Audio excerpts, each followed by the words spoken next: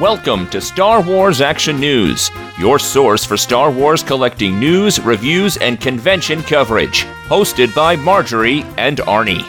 Helping Star Wars collectors collect better. Be sure to check out our website at swactionnews.com, where you can see photos of the items discussed, chat with other listeners, find links to our Twitter, Facebook, and YouTube pages, support our Podbean crowdfunding campaign, and much more. Star Wars Action News, covering the whole galaxy of Star Wars toys.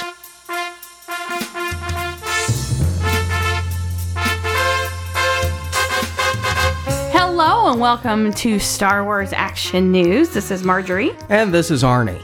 And it is Christmas week for us. The busiest week of the year, at least. Black Friday and Christmas Eve all rolled into one. That is New York Toy Fair International, and that's starting this Saturday. It is. Traditionally, it always had been Sunday, but the last few years they have added Saturday, which kind of throws a kink in the works because of the traditional Hasbro event that usually would previously fall the day before. And now it falls on opening day. So it's run over in the morning and meet with Lego at 7 a.m. And then throw in some appointments and then walk uphill in the cold ice and snow. But it's going to be nice this year, thank goodness. To the Times Center and do the Hasbro thing, which is like 4 hours in a showroom. So it's kind of fun. Yeah, I know our show has been a little bit sporadic lately. We're getting things back on schedule. But we need to make sure you know that this weekend we will still be your source for all the Toy Fair coverage. Follow us on Facebook, follow us on YouTube and Twitter. We're going to be live tweeting from the Hasbro panel because they don't allow any recording, or we just live stream it. We're going to be coming to you live. Our goal this year is all live coverage from Lego, from Hasbro, from Funko, from Kotobukiya. Everywhere we go and see Star Wars, we're gonna go live. Yeah, so make sure that you are following us on Facebook, YouTube, Twitter, Instagram. I don't know, maybe Morse code maybe we'll put out. I mean, there's so many platforms anymore for social media. Let us know where you want us to go. We may not be able to make it happen by Toy Fair. And keep where you want us to go polite, please. But I'll tell you where you should go, Arnie. But yeah, as you mentioned, everything's evolving, and we're just trying to evolve with the times. I think when Star Wars Action News gets back after Toy Fair, we're going to try to evolve. We are in our 13th year. Wow. We've done 501 shows now. Yes. So what worked in 2005 doesn't quite work the same in 2018. We want to keep up with the times and bring you the coverage you guys want to hear. Yeah, so make sure that however you choose to see us, that you subscribed. And if there's something that we're not on, let us know. Snapchat had an update recently that's just apparently terrible, so let's forget that. I can't find my snaps anymore, so it's not fun. So now it's just turned into something where I take fun pictures of my dogs. But it's going to be an exciting year. This is the 40th year of Star Wars action figures. It is, which, you know, I was a wee tot when they came out, not old enough to know to request them, and the same thing with you. So this will be, I don't know, I'm hoping we get something cool and interesting. I'm looking forward to seeing what they do with the 3 3/4 inch line, knowing that the vintage collection is coming back. I think that this is really going to spur on some collecting, because while I enjoy the new movies, I honestly can't say I feel the same connection to Rose that I feel to Leia. I don't feel the same connection to Poe that I feel to Han. So getting the vintage collection back, getting a look at all eras, and as much as I love Hasbro's Black Series 6-inch, getting back to some 3 3/4 inch figures is something I'm very much looking forward to. I think this is going to be an exciting year. I do. I agree. I think it's going to be super amazing. I mean, we do have Solo coming out, which is getting a little bit of mixed reactions, but I'm just going to kind of wait until I see the movie and then make my judgment. But we're going to get more toys there, which means we're going to get a young Han or younger Han. I'm really excited for the relaunch of the Super Articulated 3 3/4 inch. I think that's going to be amazing and fun. The Walmart exclusive line has proved very difficult to track down anything new that comes out. In fact, the same figures are there as they were a year ago. There's some distribution problems, I think, either with Hasbro or Walmart, or they're not selling in the quantity. So I'm cautiously optimistic, but at the same time, I know a lot of people our age are getting out of collecting. Yeah, I've never been able to find DJ, Ray, or Rex from the latest Walmart waves, and I haven't been able to catch them online either. No, I've not seen even a hint of them anywhere. The only thing that I'm afraid of, and I'll be talking to Hasbro about it when we get there, what's the price going to be? They're gonna have to reveal that, I think, at Toy Fair. A $14 or $15 3 3/4 inch figure when you've got a $20 6-inch figure, I'm crossing my fingers. I'm being very optimistic that this new vintage collection doesn't rerun the old vintage collection where they overship at the beginning and the demand doesn't meet the supply. So what figures are you hoping to see?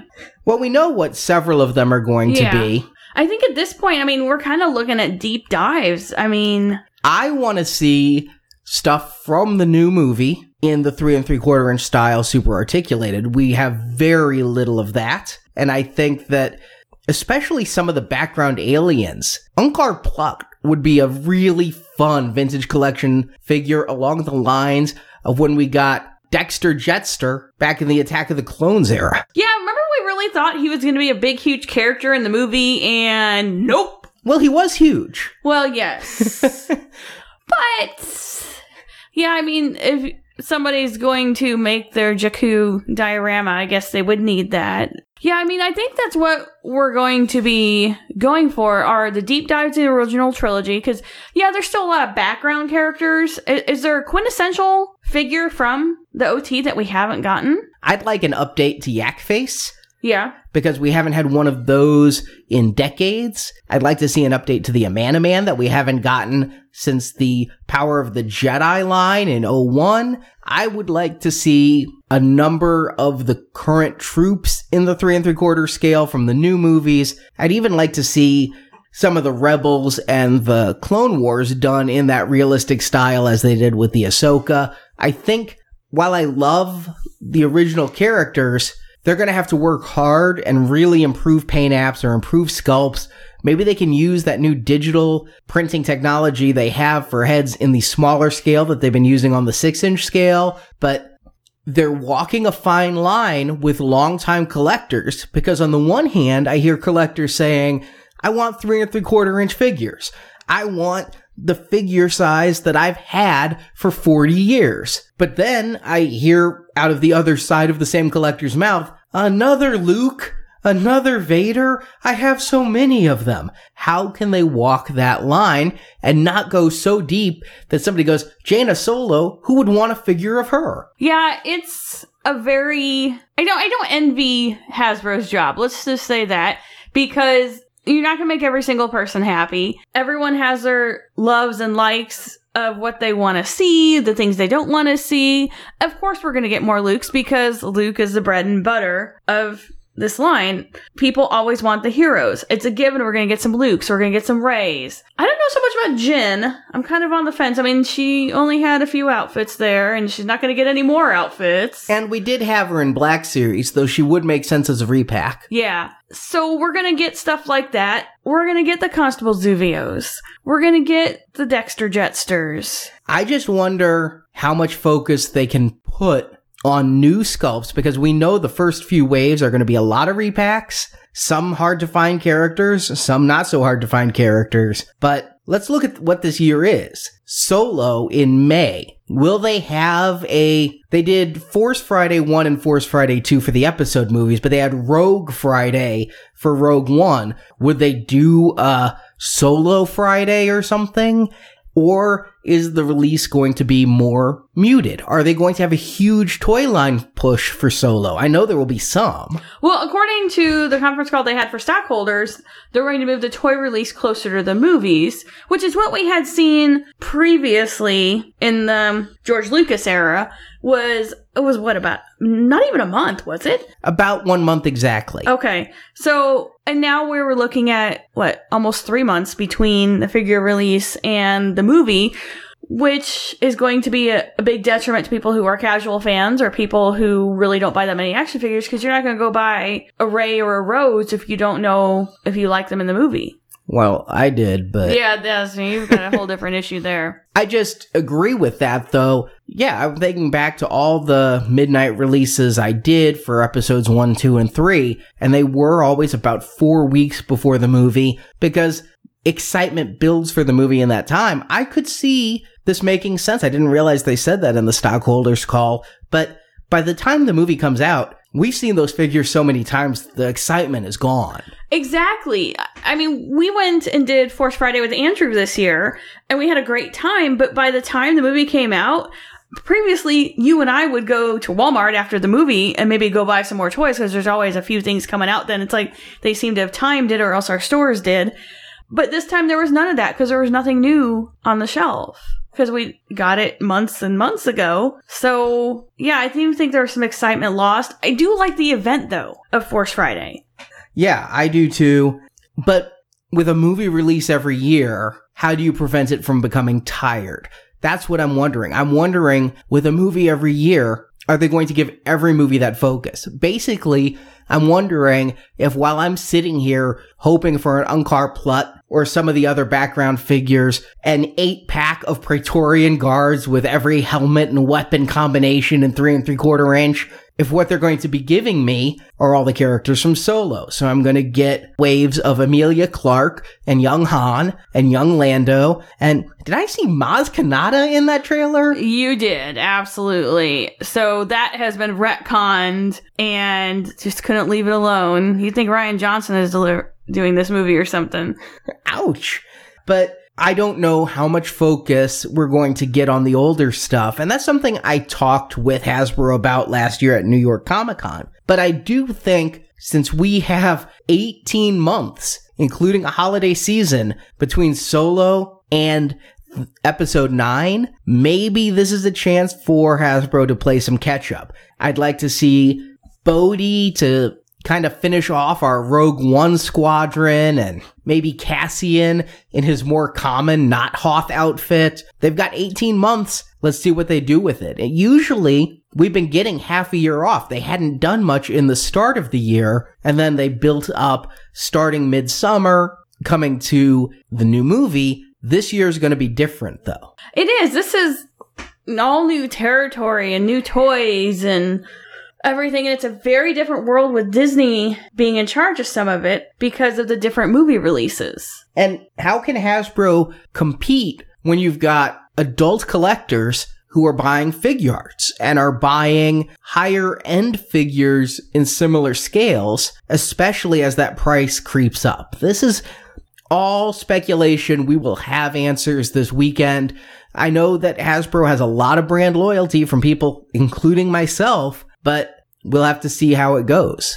Again, as we mentioned in last show, they're looking at least 3 toy lines if they have Black Series and the 5 POA and the Black Series 6-inch. Also, talking about collecting and looking at the 40th anniversary, we got an email from Carl Holly, and he had a question that he would wanted discussed, and I thought it'd be interesting.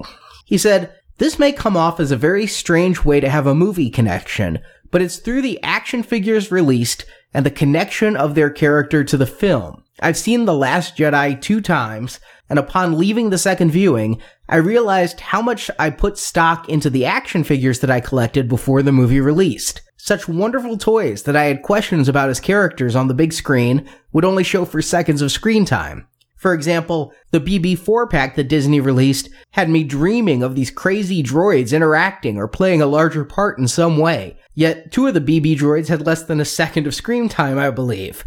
That's just one example, but have you experienced a similar connection?"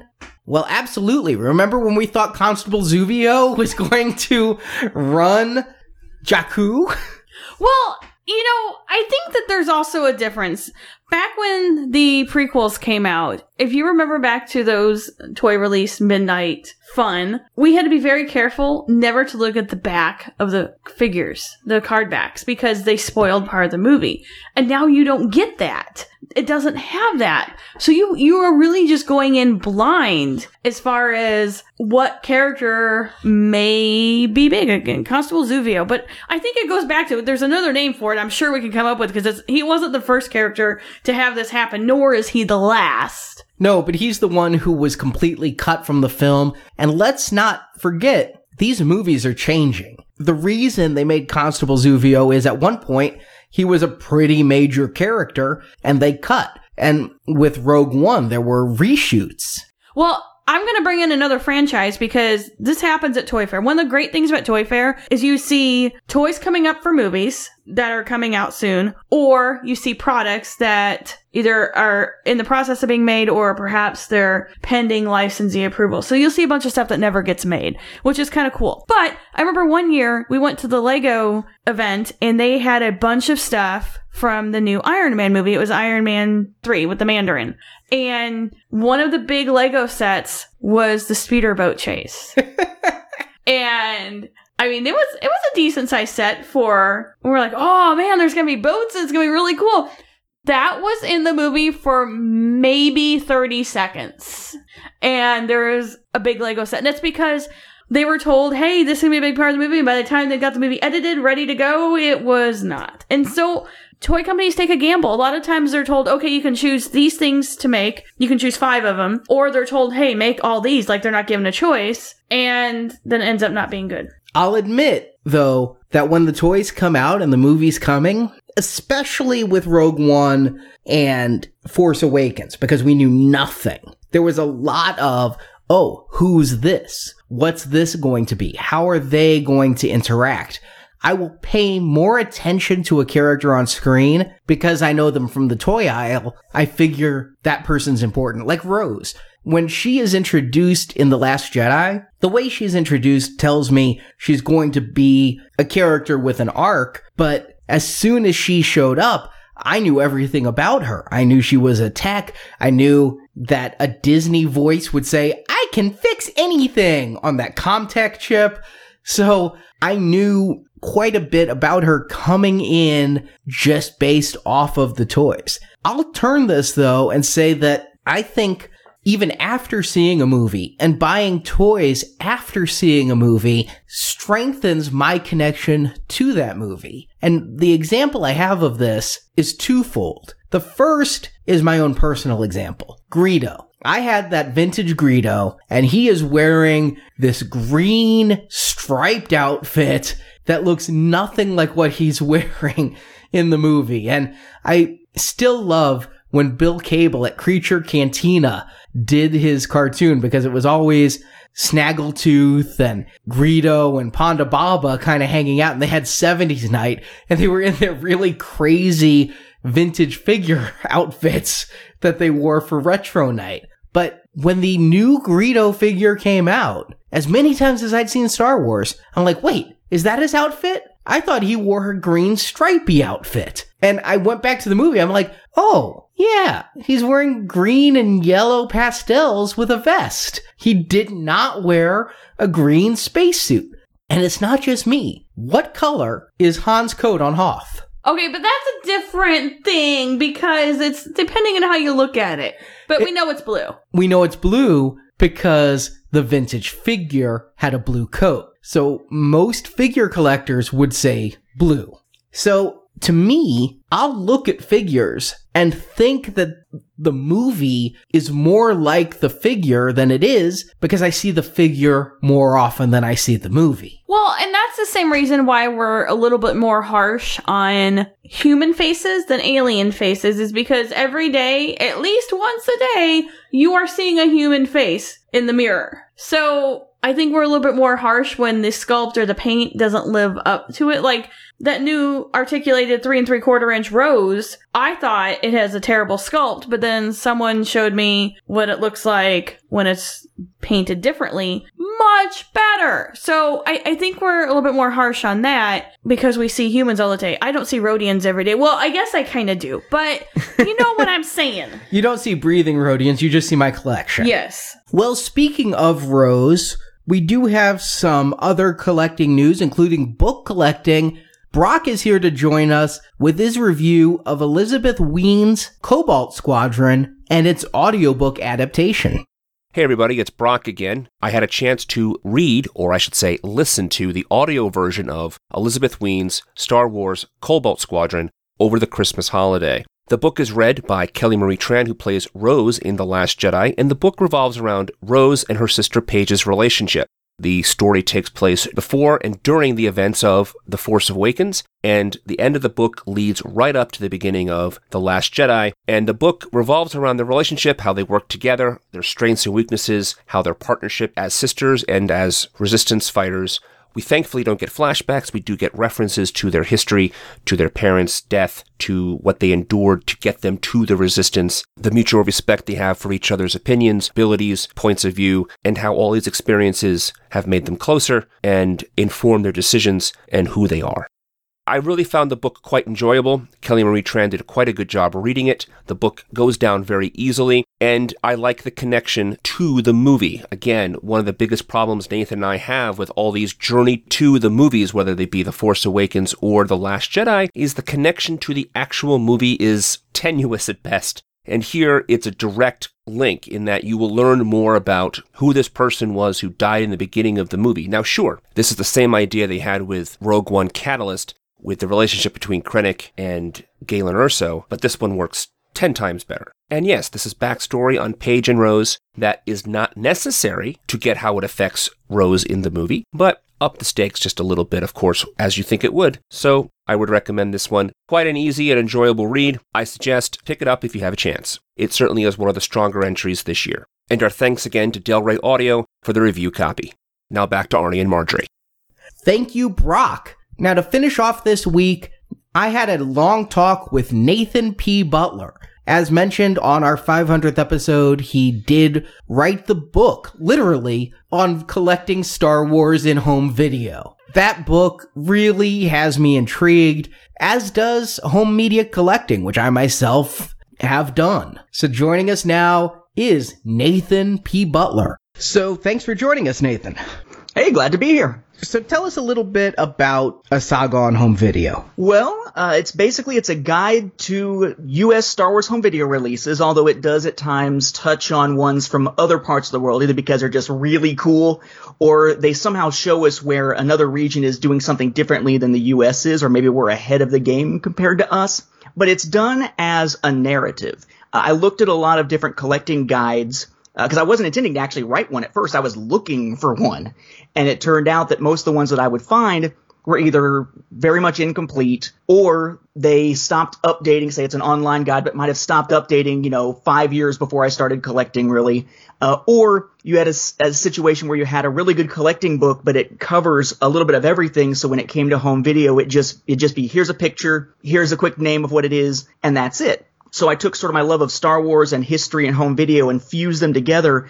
So this is essentially a narrative of the history of Star Wars on home video. So it goes through all these different releases, but it talks you through it in kind of a conversational way between, here's what happened at this point, here's how this company changed, here's where this approach changed, here's how fans reacted to it, things like that. So that hopefully for even readers that aren't necessarily heavy into home video collecting, it'll still be an interesting read instead of just being a list of photos and titles and things like that. What kind of research did you have to do for this?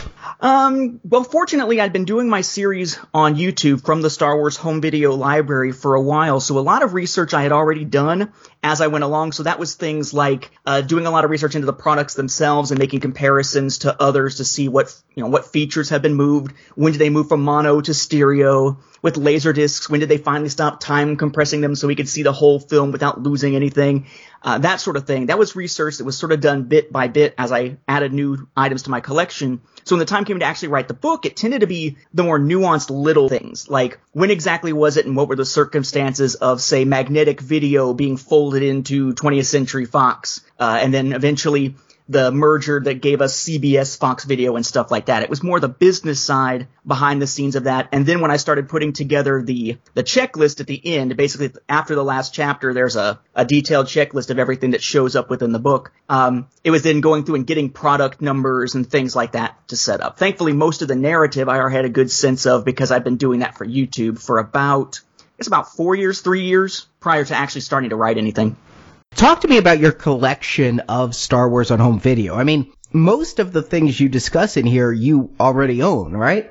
Yeah, that's actually what made me think that I could perhaps write a definitive work on the subject because in my case, when I started with just U.S. releases. I started with, the main ones that most people would look for. Like, okay, I'll have one of the 1997 special edition. I'll have a copy of the 2004 DVDs. We had kind of one of each. And I started filling in those gaps, and then as that started to fill up when it came to, VHS, DVD, Blu-ray, I started adding okay, I'll add some Betamax and Laserdisc and some CEDs, the old vinyl Laserdisc looking things, until finally it just became just this urge for completion. And I started grabbing things from other parts of the world. I grabbed all the really weird, obscure stuff from the U.S., the stuff that most people would be like, why would you spend that kind of money on it? Because I must have it, like going through and spending hundreds to get the Dressing the Galaxy book in its limited form because it has a DVD with it of special new stuff. Basically, I've got to the point now where I've got pretty much all the U.S. releases that they've put out, and I'm now just kind of supplementing with new stuff as it comes out and adding just interesting things from other regions, like the Blue Fans, Chinese steelbook sets and things like that they're putting out. So that gave me the ability, when it came time to look at doing a book, to actually take all my own photos. I wanted to make sure I had full creative control, full legal control, all that kind of stuff over the book. So I figured what better way to do that with the pictures than actually take them from my own collection, snap all the shots. So I wound up with about 300 photos, give or take, in the book. But everything you see a photo of is straight from my collection, and the handful of maybe less than 10, probably less than 5 items that get discussed that don't have pictures is because they weren't in the collection at the time. Most of which I've actually added now, so when there's eventually a second edition years down the line, then those will actually show up in there too. I was once a completist when it came to the home media collecting as well. I had started back with the THX remasters on VHS, which I got both full screen and then widescreen because I wanted the different packaging. Then I went back and got the old 80s VHS releases. I picked up the DVDs when they came out. I went back and got a couple different versions of Laserdisc. But the endless re-releasing since probably Revenge of the Sith and such, where they'd release it with a different cover but not a bonus disc, and then they did add the unaltered versions back in as bonus features, but then they re-released those discs without those originals. What compels you to keep buying all of these? Because I gave up. I stopped supporting this with my money, thinking someday I'll be able to get these really cheap because they're just flooding the market. I think it's a couple of things. One is just that feeling of wanting to have the complete set, wanting to have everything. But thankfully that was something I came into. I'd been picking up releases until about 2013, but it was only in 2013 that I really started trying to collect everything. So at least by then I kind of knew what I was getting into as far as reissues. I had no idea for a bunch of the obscure stuff, but at least I kind of knew, if I'm going to get stuff this year, chances are I'll buy it again 2 years from now or something. But it also helps that as an economics teacher, I'm always thinking in terms of the ways that the market fluctuates for these things. And when I went through to try to get just the DVDs, let alone going back and getting stuff from the 80s or, trying to find 8mm long reels from the 70s or anything like that, just in looking for things like the original trilogy box set of DVDs that came out in 2008, the one that you mentioned that had the reissue of the second time they actually put those unaltered editions supposedly on there. Those were pretty expensive when I went to look for it, because you see these patterns where something will come out and then there'll be a reissue And a lot of times the reissue winds up being the one that later is going to cost you more and be harder to find because people look at it and they scoff, like, why am I going to buy this again? You didn't give me anything extra. I'm not going to touch it. And then sure enough, a few years later, here's something that used to be relatively inexpensive, and now you're paying upwards of $100 for a DVD set that's basically the same stuff that you already have in this other DVD set over here. So now it's almost become a matter of avoiding the gambling on it. If I see something as it comes out, I see it at an affordable or a decent enough price, I'll grab it then because I don't want to be scrambling later to try to find it, because depending on how people react to it, the price could wind up being through the roof the next time I go look for it. I'd rather just get it now when it's at least, in theory, what the market will bear with whatever the retail price is. But it's actually been hurting more lately because of the whole Amazon Disney spat, where you can't pre-order a lot of Disney releases through Amazon now. So a lot of times if I'm going to find something, I'm pre-ordering through Best Buy or through Walmart or something like that, where they don't quite have the discounts that Amazon would tend to have. That stings a little. What is this Disney spat? I haven't noticed that. It depends on what you're looking for. Digitally, usually you can pre-order almost anything from Amazon, but when it comes to most Disney-based films, even the Marvel ones, they will either not allow you to pre-order at all, or the pre-order will come so close to the actual release that if you were going to pre-order, say, a month or two ahead, a lot of times they don't have it on there. Like you could go run a search for, as they were popping up on places like BestBuy.com and whatnot. If you were trying to go pre-order copies of, say, Rogue One, you couldn't do that until about 2 days before it actually released on Amazon. Better with the Marvel stuff. The one thing I've noticed is that the Netflix series, when they finally come to home video, those actually tend to pop up fairly quickly on Amazon. But most Disney stuff, you have to wait. I mean, even Pirates of the Caribbean, whatever the most recent not so great one was, took them a while before they actually popped up. So if you're looking for those, it's a lot, especially if you're like me and you try to just budget it way in advance. You just say, okay, the money is spent, I'm pre-ordering it, I'm done. That's when a lot of times you'll want to look for someplace else, especially when it comes to Star Wars stuff, because there seems to have been some issues there. I think they're in the process of working it out from the last I've heard, but it was something over basically I think it wasn't even physical copies. It was something about profit sharing. I can't recall if it was on the digital stuff or the physical stuff, but it caused them to basically try to squeeze Disney out of some of their business. And of course, Disney's huge, Amazon's huge. It didn't really work. Amazon does that. I mean, you can't buy an iPhone on there or an Apple TV either. Yeah, and I mean, that's their prerogative as a business. As a consumer, I'm sitting back thinking, man, wouldn't it have been nice to be able to buy this from Amazon, or for Amazon even to carry it as a pre-order, because I bet you even if I didn't buy from there, it probably would have forced the price down at BestBuy.com and elsewhere. Amazon's really sort of a price leader in that respect, and when they're not putting pre-orders out, it means that everywhere becomes just a little more expensive. But again, those are at least things that you can plan ahead with. It's the old stuff that's the trickier stuff, because those you never quite know what you're going to get price-wise. It's all kind of an Amazon marketplace or an eBay thing. So at least with pre-orders, you kind of know that what you're going to get at one place is about the same as somewhere else, and it's probably going to be about the cost of an equivalent release from some other franchise in terms of how many discs it has. It's not like you're going to look for something that, has one little thing in it that you want and you're spending hundreds. Although sometimes you get stuck. Just recently at the end of 2017 for the Christmas season, Walmart put out a huge line of reissues. The only time we've ever seen 20th Century Fox Home Entertainment and Walt Disney Home Video partner up for a Star Wars thing so far. They put out reissues of the DVD and Blu-ray releases of both of the most recent films from Walt Disney Home Video, but then also the complete saga set as the 6-movie collection, and both of the 2013 DVD Blu-ray combo packs, all with new slipcovers, and every single one of them had Volume 1 of Forces of Destiny on DVD, the only time Forces of Destiny has ever been on home video yet. And there was no announcement. It never showed up on Walmart.com's website. If you didn't catch it right then, you were stuck. So even in this internet age, it's still easy to miss stuff, and then you wind up paying like crazy. Are you getting the international stuff yourself as well? Some of it. My focus is on the U.S. collection. But if it's an interesting international release or it's a current international release, a lot of times I will. I actually started off with a couple of guys who were donating things they found in the UK into my collection so I could show it on From the Star Wars Home Video Library. And then what's happened since then is I've got enough of those that I'm starting to pick them up from elsewhere.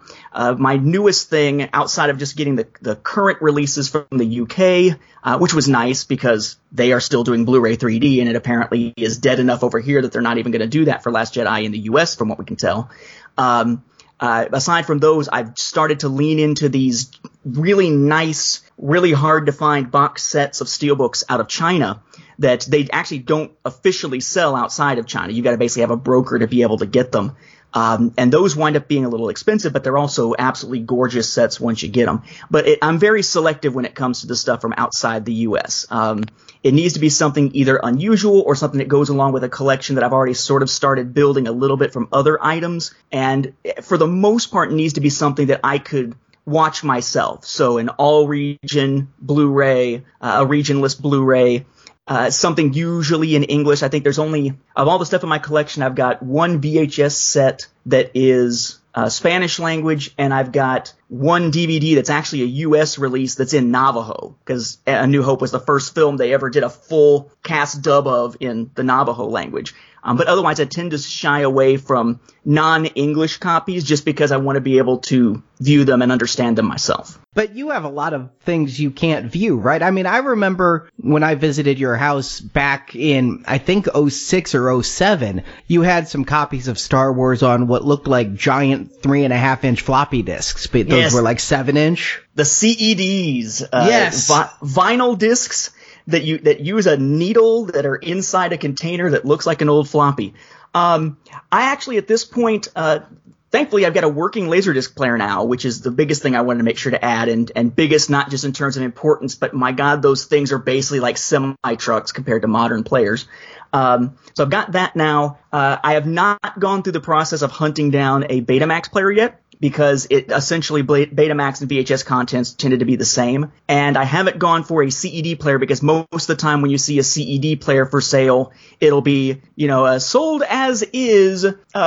It works, except it doesn't have a needle. Well, where am I going to find a CED needle now? So I haven't dug into that, but there's only about 3 releases of that. Now the biggest thing, if it's something that I'm not going to be able to watch, it'll tend to be that I'll have all these Blu-rays or something, or Blu-ray 3D discs coming out of the UK that I can watch, but then there'll be a DVD copy as well as part of getting all the different releases at the time, and the DVD copy will be Region 2 instead of Region 1, where I wouldn't be able to. But thankfully, we're getting to the point where now you don't have the NTSC PAL issue with the resolution that you would have had in standard definition. Now that it's Blu-rays, Blu-ray 3D, Ultra HD Blu-rays, they tend to be region free unless a company's really trying to stick it to some other market most of the time. So I can buy from the UK, from Japan, from China, and still be able to watch them just as well as if I was buying a US product. But in those cases, you'll still buy the US product. Yeah, of course. Of course. It's like it's my equivalent of, I guess, getting all the different variants of a toy. But what got me thinking at the beginning that this was a good thing to get into was that I had been collecting the books and comics for the Legends continuity now for canon, and I pretty much had gotten all the stuff I wanted for that collection. Like, I've been collecting since 92 for that stuff. And I reached a point where I was like, well, unless I'm hunting down signed items or limited edition versions of items, there's not really much of a hunt to still do. I've already got a few home video things. Let's go ahead and delve into that. Let's make that the new collecting thing. And my thought was, surely there can't be that many out there, which was the Wile E. Coyote moment, where you look down, you hold up the sign that says yikes, and you just start plunging. Because I had no idea how many different versions there would be. Everything from just different things I'd never heard of before, like certain Laserdisc releases, for instance, that I might not have heard of, but also stuff, like a PVD. Like, who'd ever heard of a PVD, a personal video disc? But that's what Story of Star Wars was first on. But then you run into things where it's like, oh yeah, but see, there was this version of this and there was this version of the exact same thing, but see, because of when it came out, this one says Fox Video and this one says CBS Fox Video. Don't you have to have both? And of course I'm thinking, no, I do. I really do. Ouch, you do. I was going to ask about that kind of stuff. Yes. But thankfully that doesn't happen very often. Usually you don't see the exact same thing released with just a label change, but back in the 80s when they went 20th Century Fox Video into CBS Fox Video and then from there to just calling it Fox Video, yeah, they usually had overlapping releases where 1 year they'd put out a copy and then within 2 years the exact same thing would come out and they'd change the label on it. And it's technically a new variant. And a lot of it wasn't even that I was like, I must have this. It was, ooh, that's cool. I want to make sure I can show it on the YouTube channel. I want to make sure it's in the book when I started thinking about writing the book. And it became sort of, well, I've got to have it now, which I guess would allow me to say it's research. That's okay.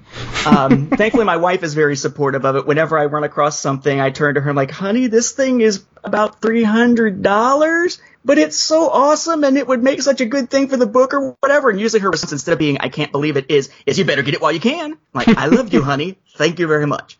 I don't know if I could do it without having that kind of support behind me because otherwise it would be always, should I do this? Should I not? And she's usually back there, she's the enabler back there kind of nudging me going, yeah, go for it. Do it. I'm glad it's not drugs. I'm glad it's home video stuff. One thing that I found that I didn't know about until very recently is I was at an old toy show, and I found from the early 80s film reels of Star Wars that had certain scenes in like 16 millimeter. Do you collect those? I do. Thankfully, there's not many of them. You've got basically, probably what you saw was the Super 8 stuff. Yeah, they've got Super 8 reels with selected scenes of the original film from 77. And then in 80, they put out ones for Empire, but they never did, at least over here, for Return of the Jedi. It's actually part of why I made sure when talking about those things in the book to call it home viewing, because technically it's not home video if it's film, and there are people who will go nuts on you for that. But basically, it's kind of a weird thing, because they've got these ones that are these longer ones that if you actually switched between reels, you could probably watch about a half-hour truncated version of one of the movies. But what I found fascinating was it's like they couldn't quite figure out what people wanted or could afford. So for A New Hope, before they put out longer Super 8 millimeter reels, they put out these small ones, and it was the exact same scenes every time, but it was, here's a black and white version, here's a color version, but also with no sound. Now here's the one that's color with sound. Like, oh, you're living large back in 77 when your film reel has sound to it. It's just kind of those weird things, but I love seeing the evolution of how the technology changes the way it's presented. So I wound up picking those up as sort of a starting point. And I actually have a video on the YouTube channel also that's basically a visual timeline of the releases. And every time I do one of those, I always actually start in 76, because even though the first copy of A New Hope as a full film didn't come out until 82, on home video at least, I always go through, I'll show them, here's the original novelization of A New Hope that came out the year before the film. And then here's where the home video stuff starts with the 8 millimeter. And then we get into kind of the more mainstream stuff, because to me, if you leave that out, it's kind of leaving out a chunk of the evolution of the genre, because as I'm telling this narrative, part of what I wanted to talk about was things like, here's where we get the rise and the entry of Laserdisc into the market, or CED into the market. And here's where CED is just a complete flop and just dies. So there's that backdrop of what's happening in the broader market, not just the Star Wars side. In fact, the last thing that's in there when talking about the live action films is a little segment on, so are we gonna see it in 4K? And here's what 4K actually is. And I guess by the next edition, I'll have to change that up, because we're finally gonna get Last Jedi in 4K in a little over a month. They're supposed to do an official announcement here in about a week and a half. So hopefully we'll be hearing more about how awesome Last Jedi is in 4K. It'll be a nice conversion. But I don't think you can get there without the others. Just like if we were talking about, Star Wars toys, it'd be hard to really tell the full story of that without talking about, the Kenner days and then Hasbro and how the company was, the purchasing and whatnot that took place that sort of transformed the company and all that. Mm-hmm. I feel like that's part of the necessary narrative. It's the story of home video, just like that'd be the story of toys. I suppose my next question is about that evolution of video, though, because one thing I've noticed, and I just think of you because, we're friends and I keep up with your collecting and all the stuff you're buying, and I also see your frustration, though, at lack of things like TV series on Blu-ray isn't what it used to be. the sales of home video have been decreasing year over year with the advent of streaming. And I know as a movie collector in general, I loved bonus features on movies. And now you're lucky to get any because the home media just isn't selling as well. You mentioned the Marvel TV series, and those things barely come out on Blu-ray, but they're all at streaming. And I feel we're at a precipice. I mean, the week we're recording this, Target and Best Buy announced they're going to stop selling compact discs. They're not going to sell music anymore. And can Blu-rays, DVDs, can physical media for movies be far behind? I think we've got at least a few years left to it. Mainly because there are still parts of the U.S. and certainly other parts of the world where the broadband access isn't really what it needs to be able to get the higher quality streaming and get it with reliability, basically. I think we're at a point where it's now only a matter of time, but it's still a little bit away. Once the infrastructure technologically is there, then we'll probably see these types of releases starting to fade away, except maybe every once in a while you'll get something that's more of a collector's item, kind of like now people putting out, albums on vinyl, mainly so that you can have them as a collector, not necessarily the same way that you would get them for the play quality that you would have back in the day. What I see more is, unfortunately, it's the loss of the things that physical discs do that usually digital doesn't. Not just the bonus features, but I'm a big proponent of 3D film.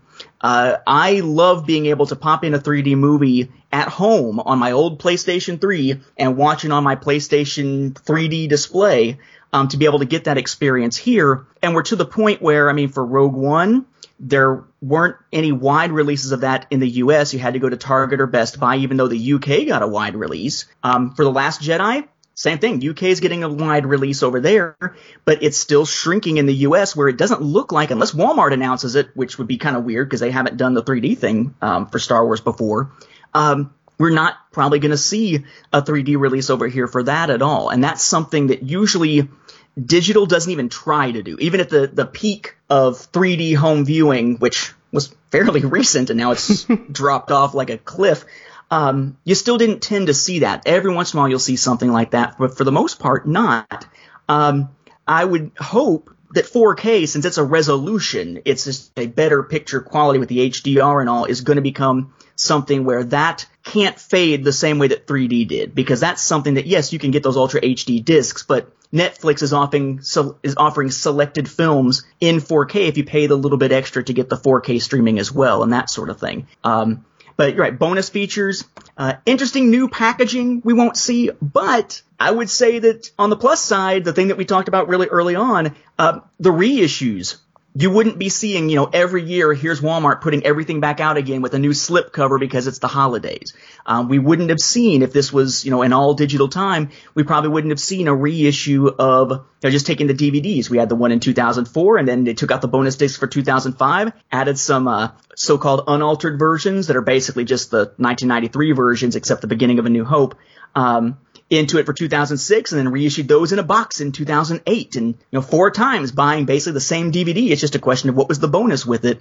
Something like that I don't see really happening from a digital standpoint. It tends to just be, hey, here's the one digital release and that's it, unless they then offer a digital bundle of some kind. And when they finally released the Star Wars films as the digital collection back in 2015, they actually had a fair amount of bonus features, some of which were even archival stuff that hadn't been seen since the 1993 definitive collection. But now, you're right, you pick up a movie, and most of the time there's not bonus features. And if there are bonus features, how they're on there, or if they're on there, tends to depend on the platform. Some will tack them onto the end, some of them will have like a flash interface that lets you access, some just won't have them at all. It's tough, but I'm not sure how long we'll be able to still justify the physical copies. There will always be some who want them physically. I want them physically. But there has to be a certain number sold to be able to justify producing them in the first place, and we're heading towards that point. I don't think we're there yet, but we're definitely on that slippery slope, and unless something gives, I can't imagine, if we were having this conversation 10 years from now, I can't imagine there being very many new releases for us to talk about, because they probably will all have gone digital. Yeah, you mentioned the 4K discs. I kind of want to parse some of the things you said. With the 4K discs, I too started buying 4K movies this year, and I think that with the UHD, they look tremendous. But 8K televisions are for sale now. This is true. The fact that iTunes went back and every HD purchase I'd ever done, which primarily for me was I'd buy the disc and then enter the code and I'd choose iTunes. Every movie I had in HD that they have in 4K, they upgraded to 4K for free. So that's one thing that I liked about digital, where if they go 8K, I think the movie studios are going to have a hard time with that, because right now there's a website out there, Real or Fake 4K, because a lot of studios are doing with 4K what they did with Blu-ray, where they take the DVD transfer and just put it on a Blu-ray disc. And some people are up-converting Blu-ray to 4K, and it doesn't look any better than it would on a Blu-ray. And I do know from people I've talked to in Hollywood that 10 years ago, maybe 20, they started a massive scanning of films because the reels were going bad, but they were scanning at 4K, thinking that's so far away. We'll have this giant master. And now 8K is on the horizon. Yeah, and the thing about it to me is that you've got these gorgeous presentations out there, but you're also seeing less. I think the incentive is to keep up with the times, but there's less and less incentive to go to that next thing. So by the time a lot of people are catching up to that new thing, there is that new other thing on the horizon. Like there was a distinct difference you could see between, say, VHS and DVD. Not as much between DVD and Blu-ray, and then not quite as much between Blu-ray and Ultra HD, at least for many people, that it's causing sort of a slower adoption of 4K than probably is needed, given the fact that we still have 8K coming. We may have people just sort of jumping over 4K to go straight from their previous HD to get to the 8K.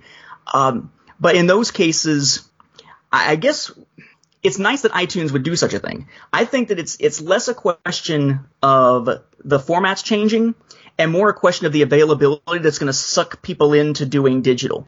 Because even just until a year ago, if you bought a digital copy, you were pretty much stuck on the one platform you bought that copy from. Or you bought the physical disc like you and I tended to do and just would enter the code, right? And you'd have a digital copy. Well, I had a ton of digital copies I'd never used because I was an iTunes guy. I was like, oh, Ultraviolet. No. And I would just toss it. But now, thanks to what had happened where Disney Movies Anywhere became just Movies Anywhere and now links all these different companies, if I've got something, as long as it redeems on one of the many platforms that synchronize for Movies Anywhere, then I'll have it on every single one of my platforms. And that type of, pick your platform, you're still going to be able to watch whatever movie you got, even if you don't prefer the one that you had to redeem it on. That's sort of a game changer. It makes the availability almost a Netflix level of availability. No matter where I am, I've got it and it's all streaming. I think that's going to be a pretty big part of it, because you don't even have the old division of, well, I would get this digitally, but it says Ultraviolet, not iTunes, or I get it on iTunes, but then I couldn't watch it on this device because it only works with these Android movie programs and such. And now it's just get it and literally watch it anywhere. The discs are becoming, they're nice to have on the shelf. But I mean, even for me, I love watching films, but if it's not Star Wars or Marvel, most of the time I'm not buying physical copies anymore, except or if it's Ultra HD, I will. But not generally buying physical copies, just like with books. If it's not Star Wars going in my collection, I'm getting them on my Kindle. If it's comics, if it's not Star Wars going in the collection, I'm getting them off Comixology. The trend in the move is there, and there's a part of me that wonders what happens to collections at that point. I don't tend to see digital collections as collections most of the time, because I recall with some trepidation the worries that people had whenever Barnes & Noble said that they're going to stop supporting certain things for the Nook. And there was the concern of, well, what if Barnes & Noble goes out of business or something? Do I still have access to it? Or when Star Wars shifted the comics from Dark Horse to Marvel, and how, okay, well, you could still download the old ones, but you couldn't buy any more. So now you've got two different apps. And if you want them over on this app, you have to go buy them again. It puts a lot of faith in the companies who are housing all of your digital stuff. But for some reason, that just doesn't feel to me quite like ownership. So it doesn't feel like having a collection per se, even though, sure, I'll watch The Expanse and I'll get digital copies. I think I actually want that one on Blu-ray. Now I've got digital copies and the Blu-ray. Anybody want my digital copy redemption slip? Because I already got it while it was on TV. We're still in that weird mixed media kind of mode. But there's a part of me that actually almost welcomes the idea of being a collector who could say, I actually have a complete collection because they're not making physical copies anymore. But then what do I collect? Then what do I turn to next? I got a feeling, knowing my wife, it would be turning to the Build-A-Bear Star Wars stuff, probably. Along the same lines, I was kind of surprised your book, A Saga on Home Video, is not available for Kindle. It is not. We ran into an issue when you're formatting the books with a lot of pictures in it. Kindle doesn't work all that well, particularly if you're doing side-by-side comparisons. Kindle works well if you've got a picture and just a little tagline underneath it because of the way that you basically format it before you submit it. But when you're trying to do side-by-side shots, or if you've got, say, in some cases, I've got some instances where you've got two side-by-side, another two side-by-side underneath, and then a wide image beneath that. The best way to format that for printing is actually by using tables and getting rid of the lines. So they're all nicely lined up. You can deal with the left, right, or up, down orientation and centering and alignment of every single image by itself, even though you can do some things to affect them all at once. And it made for a nice looking print book, but as soon as you try to put that into the Kindle automatic formatting, it chokes on it, basically. The lines of all your tables come back and some of them don't look quite right. So it came down to either doing a complete reformatting and new formatting of that, and then anytime the book gets updated, do another format, or look into maybe a next edition being more EPUB friendly. But it seems like the advice every time I turn around, which is, how do you make this a book with this many images EPUB friendly? Their response is, take the images out. And no, that's, to me, that's part of the point.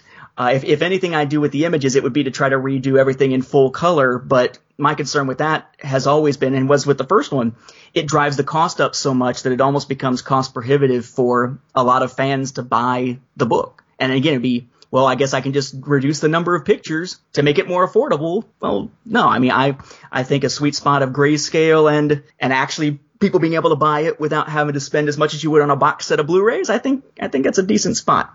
But yeah, the Kindle thing is just one of those things that still sticks with me as a frustration point.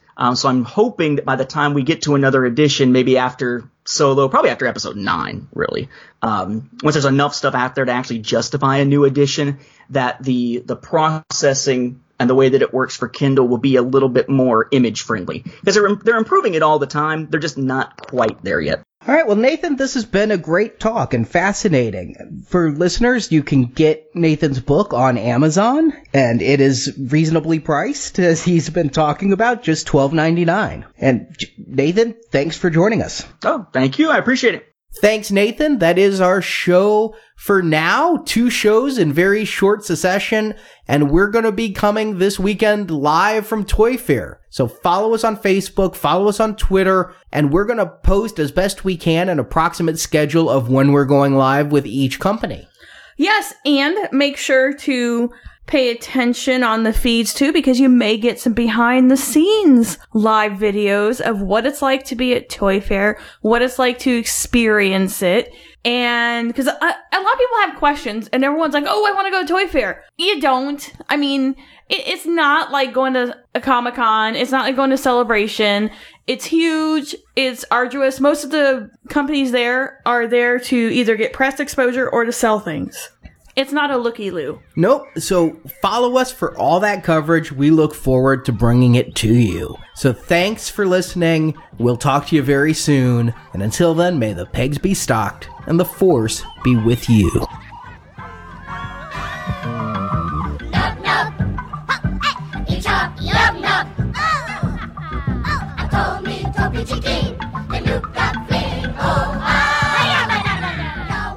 Thank you for listening to Star Wars Action News. We hope you've enjoyed the show. You can find pictures of the toys reviewed, chat with other Star Wars collectors, and find hundreds of Star Wars Action News episodes at our website, swactionnews.com. This podcast is created by Star Wars fans showing their love of Star Wars. We rely on listener support to keep the show going. You can pledge to our Podbean fundraising campaign by going to swactionnews.com/support. Backers get rewards including exclusive video content, early show releases, and more. You can also help out our show by telling your friends to listen by posting on Facebook, Twitter, Instagram, or in person. We would also greatly appreciate a 5-star review written on iTunes. A link to our iTunes feed is at swactionnews.com. We want your feedback on Star Wars Action News. You can email us at show@swactionnews.com or post your thoughts in the Star Wars Action News forums at swactionnews.com, the most friendly forums on the web. You can also find Star Wars Action News on Facebook, Twitter, and YouTube. The links to our social media sites are at swactionnews.com. You can also send us your latest store reports, figure reviews, and more. Email us an MP3 or iPhone voice memo at show@swactionnews.com. All content received is subject for use on the show. If you also enjoy Marvel Comics, you can hear Arnie and Marjorie talk about the toys and statues based on Marvel Comics characters on the Marvelicious Toys podcast at marvelicioustoys.com. Star Wars Action News is always looking for new people to help with the show. You can find a list of skills we need on our blog at venganzamedia.com. Star Wars Action News is created, produced, edited, and hosted by Marjorie and Arnie. Video editing by Barrett, Andrew, and Daryl. Website design by Jason. Graphic design by Jay. Photo editing by Scott and Curtis. Announcements by Brock. Segments created by Andrew, Brock, Daryl, Jerry, Jonathan, Nathan, and Steve. For more Star Wars collecting, check out GalacticHunter.com, JediDefender.com, JediTempleArchives.com, and YakFace.com. And we thank those sites for their support of Star Wars Action News. Star Wars Action News is not affiliated with Lucasfilm Limited. Star Wars and all that the Star Wars universe contains is trademark and copyright Lucasfilm Limited, a subsidiary of the Walt Disney Company. All rights reserved. Star Wars Action News is a Venganza Media production, copyright 2018, all rights reserved, and no part of this show may be reproduced, repurposed, or redistributed without the written permission of Venganza Media Incorporated. Star Wars Action News. Now this is podcasting.